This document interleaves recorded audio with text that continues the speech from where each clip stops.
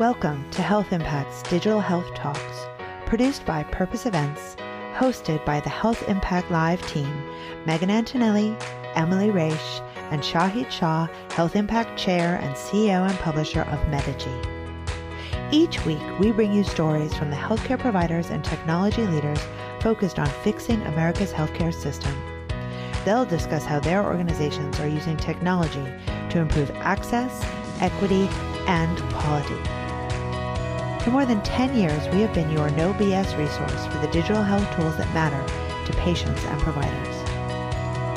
Join us every Tuesday to learn how programs in telehealth, data analytics, cloud, 5G, artificial intelligence, and machine learning are improving patient experience and health outcomes across the globe.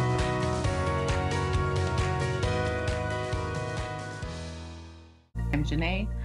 I'm the founder of the Sharp Index, and we are a nonprofit dedicated to improving clinician mental health. And I'd love if Charisse and Emma, you could introduce yourselves and tell us more about who you are. I'll start because I can't wait to hear about Emma. I am Charisse Maynard. I am the founder of AskCharisse.tech, the co-founder of Nostra Data Medical, and a new company that I'm launching. I don't know if I even told you, Janae. It's called Fish Data, and it's all around women's data in the health tech, sex tech, and femtech sectors, and I'm very excited about that. But I also, in my daily work, I get to work on both sides. I work on the health tech side, and I work on the side of medicine. So I get to see from both angles how patients and doctors deal and interact with tech and different facets of healthcare, but also how physicians are trained and how they deal with coming into the field. I call it from door to floor of dealing with technology in their learning and how that impacts their journey. So that's who I am. And my name is Emma Payne, and I am the CEO and founder of a company called Grief Coach. And we are a text messaging platform that delivers ongoing expert grief support to people after someone's died, and also to friends and family who want to help and might not be sure how. I'm just going to let you know after this interview, I'm going to become obsessed because I think that's just an amazing idea. And I'm like, I feel like you guys need to have everybody in your database because everybody will experience grief at some time. And I want to see how that works. Yeah, I've been obsessed with you for years, so it's fine. I've thought about this a lot too, because some of the best advice I got when John died was that it's harder after everyone forgets. Mm-hmm. Like it's harder. And I think I spoke to you some during that time when it was like you're still in the midst of things and people ask you what they can do. And you're like, good question. Like, don't know.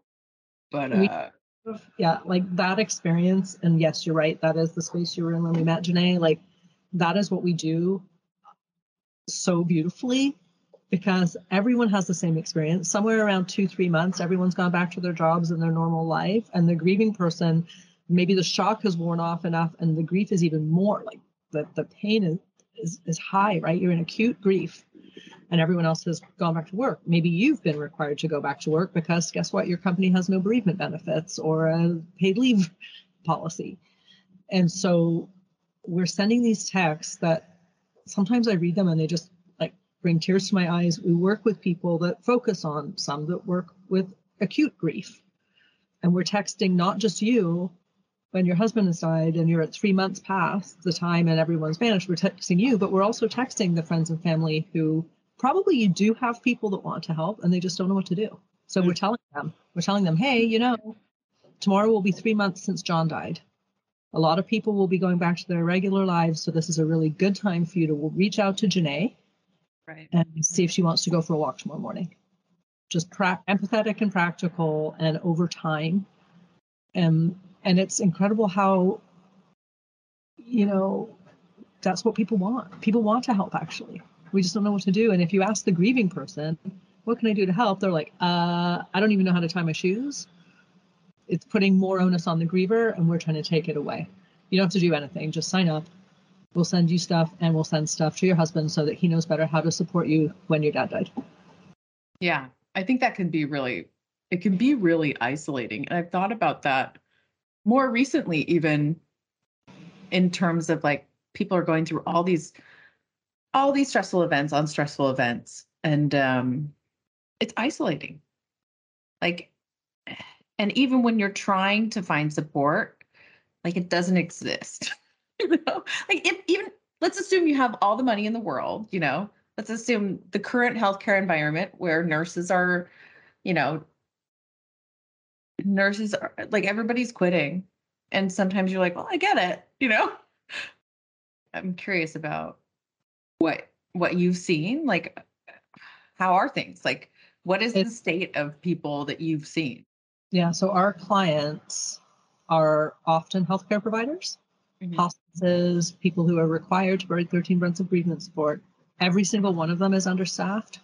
Every single one of them has less people than they need, particularly in the social work bereavement care space, right? Everyone's exhausted. We sold to like a hospice in Nevada. 2 weeks later, the bereavement coordinator's husband died. Like 57% of working age Americans are grieving a recent loss, at least. We have a 19% increase in mortality from 2019 to 2020, which is like a spike we haven't seen in 100 years. Mm-hmm. So the feeling that you have, which is like everyone's struggling, is not just a feeling, it's fact. That's what's happening. But we don't have the systems, the bereavement benefits, the policies, the support mechanisms to support even the previous volume, never mind the new volume. Right? Like everyone's struggling and you can't, like you said, Janae, like let's assume that you live in a city where there are therapists and you can afford the $200 an hour. Even then you can't find someone. You're going to have a 6-month wait list if you're lucky. And that's assuming that you don't have the barriers that most of us have. And grief disproportionately impacts the populations that can't access that support anyway. Right? It's that is what we see all day and every day. And that is why I think that we have the feedback that we do from the subscribers themselves, the people getting texts. People say like, oh, Emma, the work must be really depressing, working in grief. I'm like, nope. All day, every day, we have people sending us like hearts and thumbs up and thank you so much. And this is really helpful. And oh, my husband made a reservation at my dad's favorite restaurant and la la la la la. Like the gratitude from people when someone is listening to them and giving them some useful support is so high. And that's why, because it's hard to get help. You feel isolated, so you're just happy that someone's sending you stuff that's useful, right? Right. That's useful. I'm interested in what you said about how it disproportionately impacts populations that don't have access. What does that mean? Well, I believe it, and I know. Yeah, I don't have the data in front of me, but it's something like, a Black 10-year-old child is, 3 times more likely to have lost a parent. And right, the more rural populations, we get really interesting responses from people in rural populations because there's more death, but less support groups, right? The populations, both geographically and demographically, that are statistically more likely to experience loss earlier in their lives, and then what are the repercussions of that unsupported grief over time, are also less likely to live in a place or have the bank balance that allows them to get support. But again, even if they're that population, the wait lists and shortages of trained professionals right now are making it impossible anyway. Mm-hmm. And even more than that, it's strange, this particular conversation I had last night in a group when we were talking completely about access.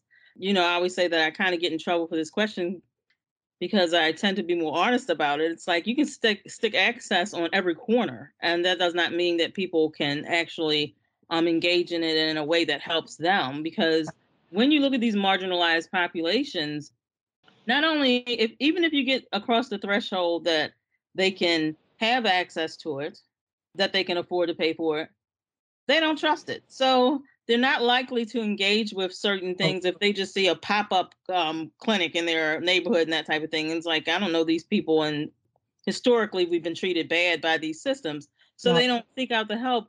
And again, if we're talking about the innovations in the space, and certainly innovation like you're providing, it allows people to engage in a way that they don't have to be all the time face to face with someone they may not trust, but it allows them to engage in a way that's comfortable and safe for them, which is the most important thing. If I need to reach out for something, I may not go into that behavioral health office, but I might call somebody. I might text somebody and say, hey, I'm feeling a little down today. Can you help me through this? Or, I'm hanging by a thread here and that type of thing. People are more like, I find, or if they don't trust the system, they will engage in other ways just to keep themselves afloat, I think that's why we have these. It's one of the reasons, definitely. Well, I mean, people tell us this is one of the reasons that we're used as much as we are, is because it's non-invasive, it's text. We're used to using text for personal things. So right now, about 9% of our subscribers globally are men, and 90% are women. And that number has actually been inching up a bit from like 6%, 7, 8, 9. So now we're at about 9%, but we just have been doing a ton of research this year and looking at our data in different ways. And what we've now found is that although they are a small percentage, they love it the most. And I think it's back to the populations, certain, let's use guys in this case, are less likely to go out and get support if they're grieving. And they might be less trusting of a certain, whatever, pop-up clinic, or they don't want to sit in a support group, or they don't want to share with strangers or whatever, but they'll take text. Yep. And then they love it even more than our average baseline, because it's what they're getting. It's all they're getting often, right? They're not talking to their friends. They're not going to support groups. They're not reading a book. They're getting this thing. It's easy. They can sort of trust the sources because it's a bunch of expertise. It's not one person telling them what to do or what to feel. It's a range of opinions and thoughts that they can draw on over time. I had a dinner like 2 weeks ago with one of our subscribers, which was a cool experience.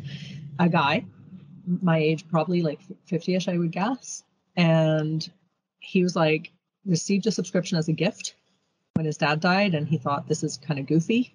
Like, who wants text? I don't need any help.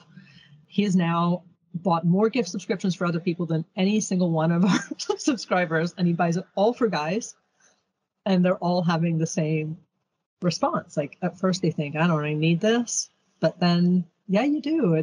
It can be crippling when someone dies and there's no one to talk to about it, and you don't trust other things that you might go to, but text is accessible and easy, and it's personalized, right? It has your actual dad's name in it and your name in it, and we know what the cause of death was, so we can speak to the suicide if it was a suicide.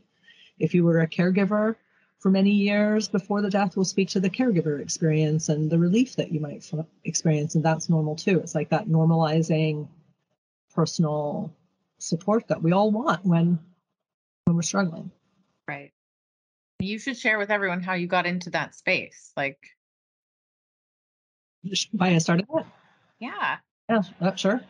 So my friend died in 2015, at the end of 2015, and he had asked me to speak at his funeral, which I agreed to do. But it was a very, very daunting proposition because he was the best friend and also second cousin of my husband, who had died a decade prior by suicide. So essentially what I had agreed to do was fly across the country and stand in front of a couple hundred people, many of whom I had not heard from when Barry died. So it was a scary thing to do, and I did it. And in the end, I come to think of that as like the biggest gift ever from my friend, because I spent 72 hours from the moment I sat in my pew to the pub night with people saying, oh my goodness, you're Barry's widow. I'm sorry I didn't reach out. I didn't know what to say. I didn't know anyone who had died before. Then so much time passed. Then I felt guilty. And I got on my plane ride home. I'm like, this is the stupidest. I spent 10 years not hearing from people and inventing all kinds of reasons why that may be. And Janae, you probably had some of that experience too, like with a suicide death, especially. I was like, invent the reasons why I'm not hearing from people. But I didn't. I was just like, they can't handle it. Okay. Okay. Or it hurt.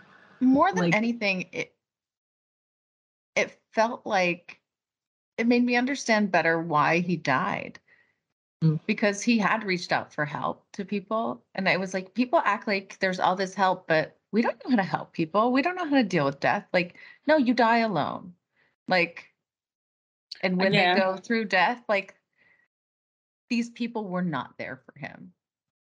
Even if they tried to be. Also, you know what I mean? That's what it felt like. It felt like, it is. It's such an the experience of being in deep pain And not being able to find a way to talk about it with someone who will listen to you is hard. And you're right. In that way, there are similar things. And that's why, like, on my plane ride home from the funeral, I'm like, this is insane.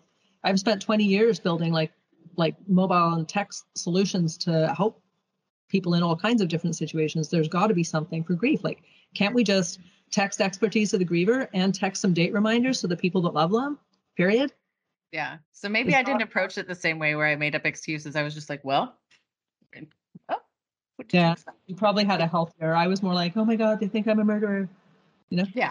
I was like, yeah. I mean, if you care about someone who show up. I always think that people don't know what to do, or they don't know.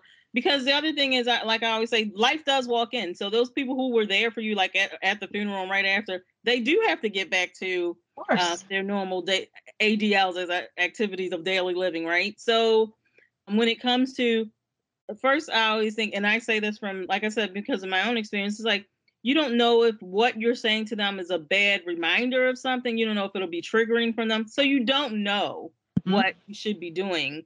But also, it makes you in a way also feel helpless.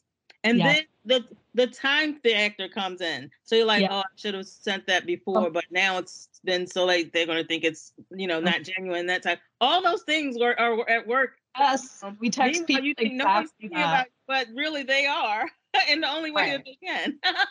And we text people exactly that. Like, people think, oh, I don't want to, reach out. I don't want to upset them. Yeah. Well, they're already upset, right? So we can text the person and say, the person's upset already.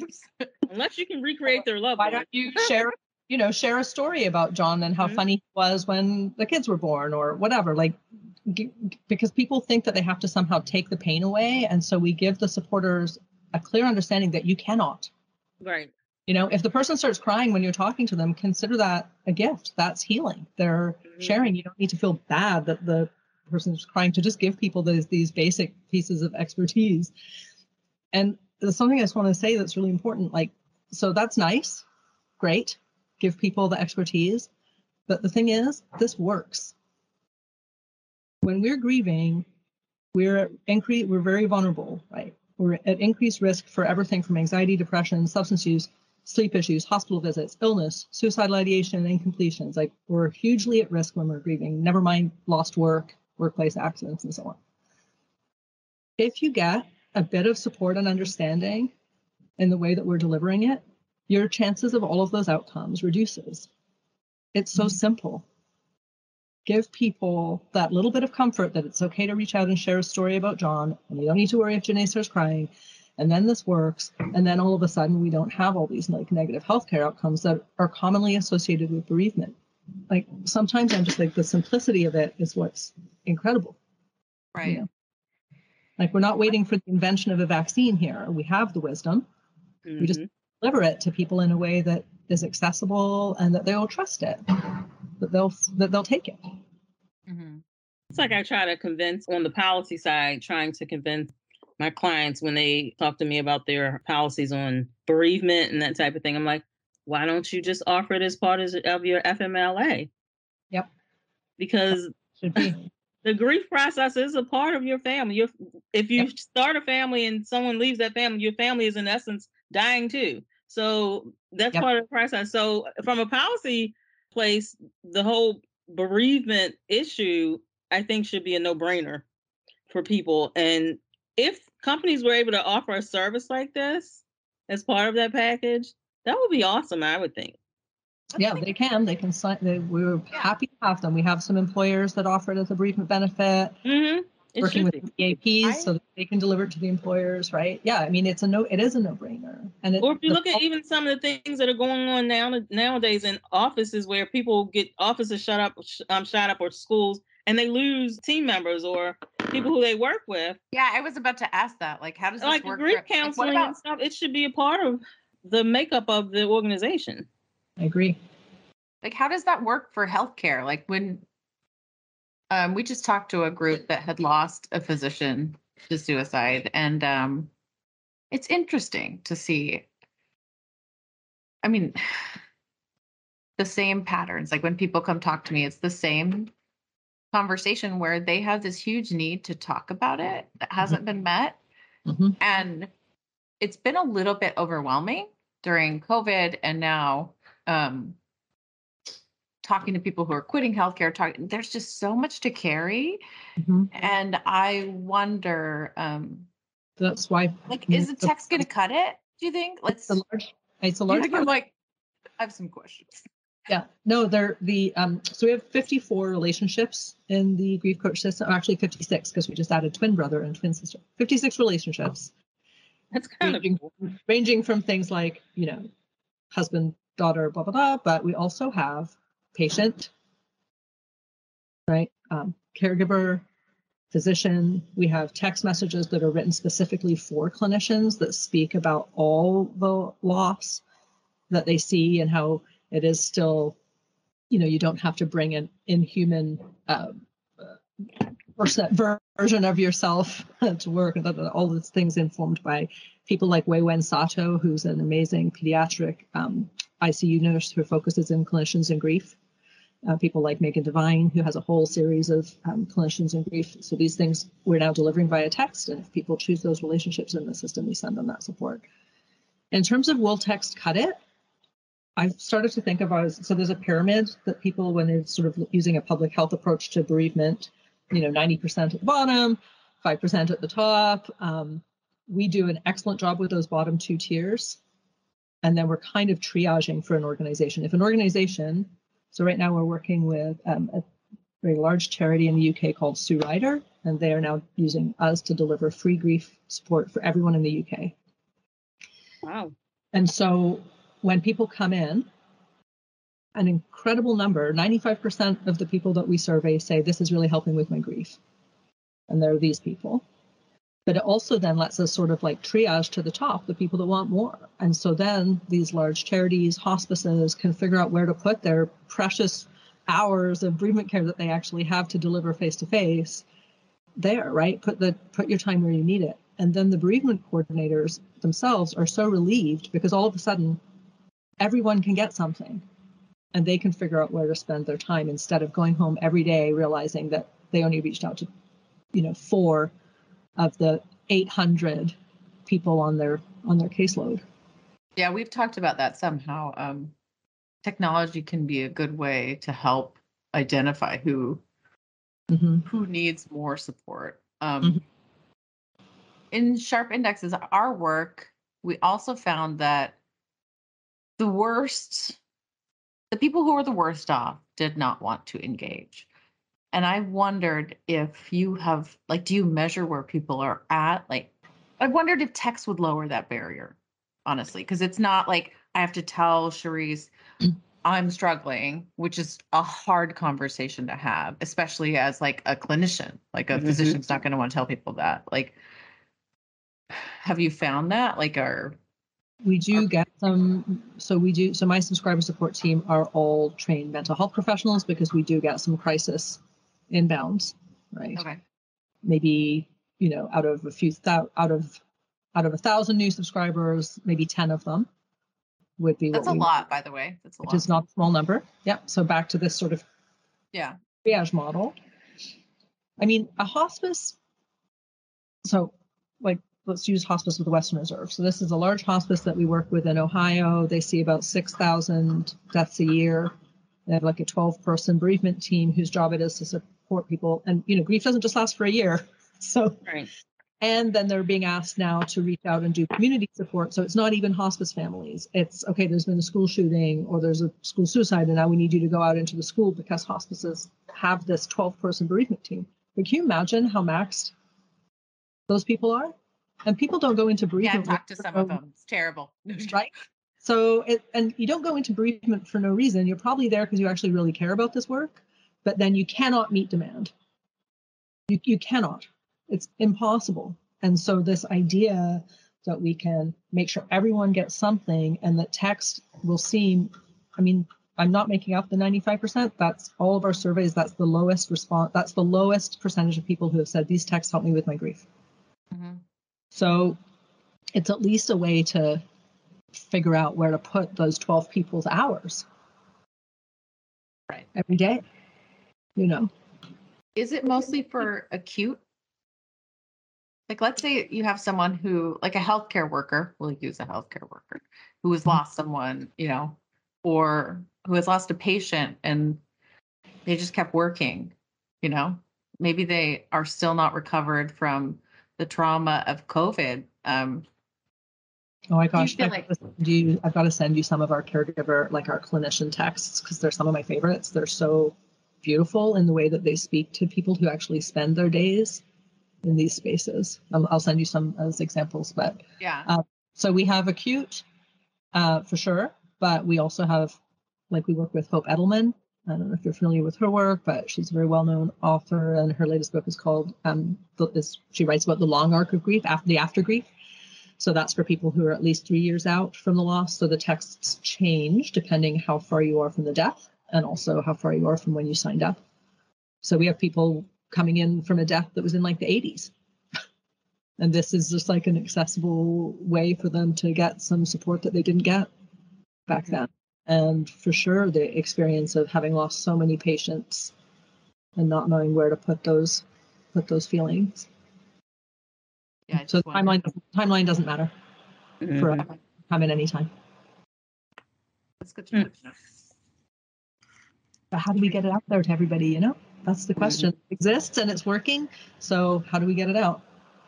How do we put it in people's hands? Actually, that's a good point, because there's a huge gap in healthcare. Like, there's a gap with engagement. There's a gap with getting things going. Like, the health tech sales cycle is notoriously discouraging. It's hard. What do you think, Cherise? Maybe you know about that. The sales side, well, discouraging might be too strong a word. I think it's really not. It's like it is hard. I think it's inefficient. I think the way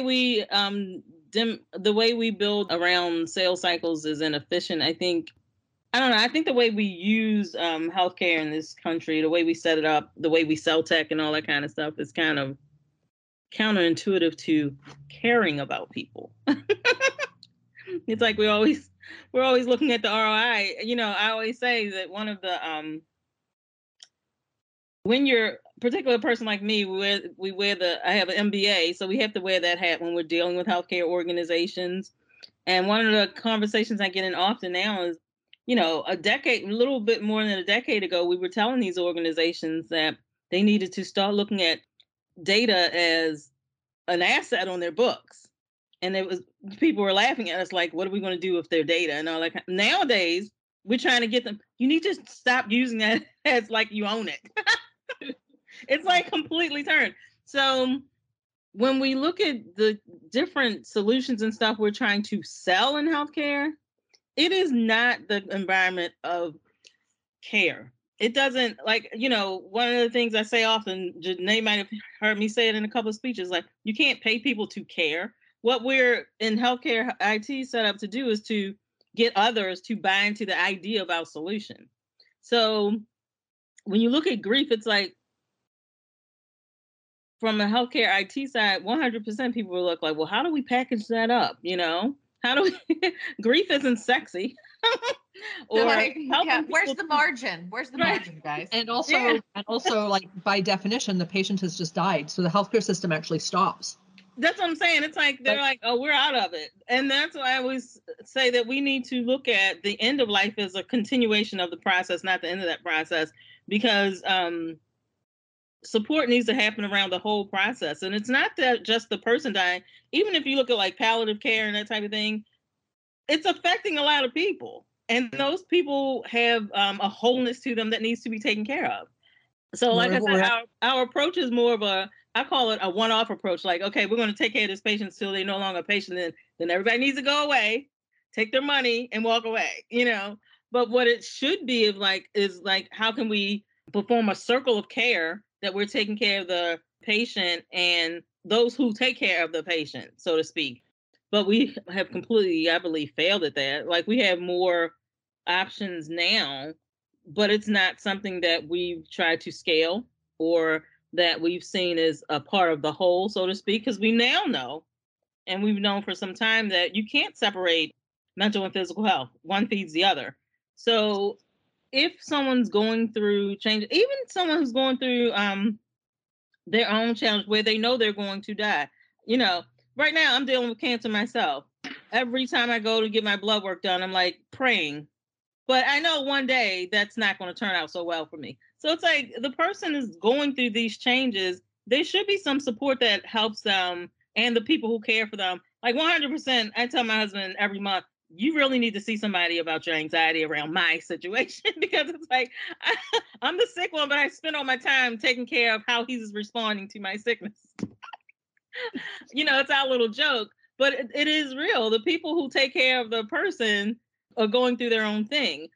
So, you know, I think from a health IT perspective, we need to stop looking at people as this thing we have to sell to and this thing we have to make money from, instead of saying, hey, we need to take care of the whole person, and then the money will come, because it certainly will. If you are providing something that, first of all, is preventive, or that stabilizes, or that takes care of the wholeness of a person, the world will beat a path to your door.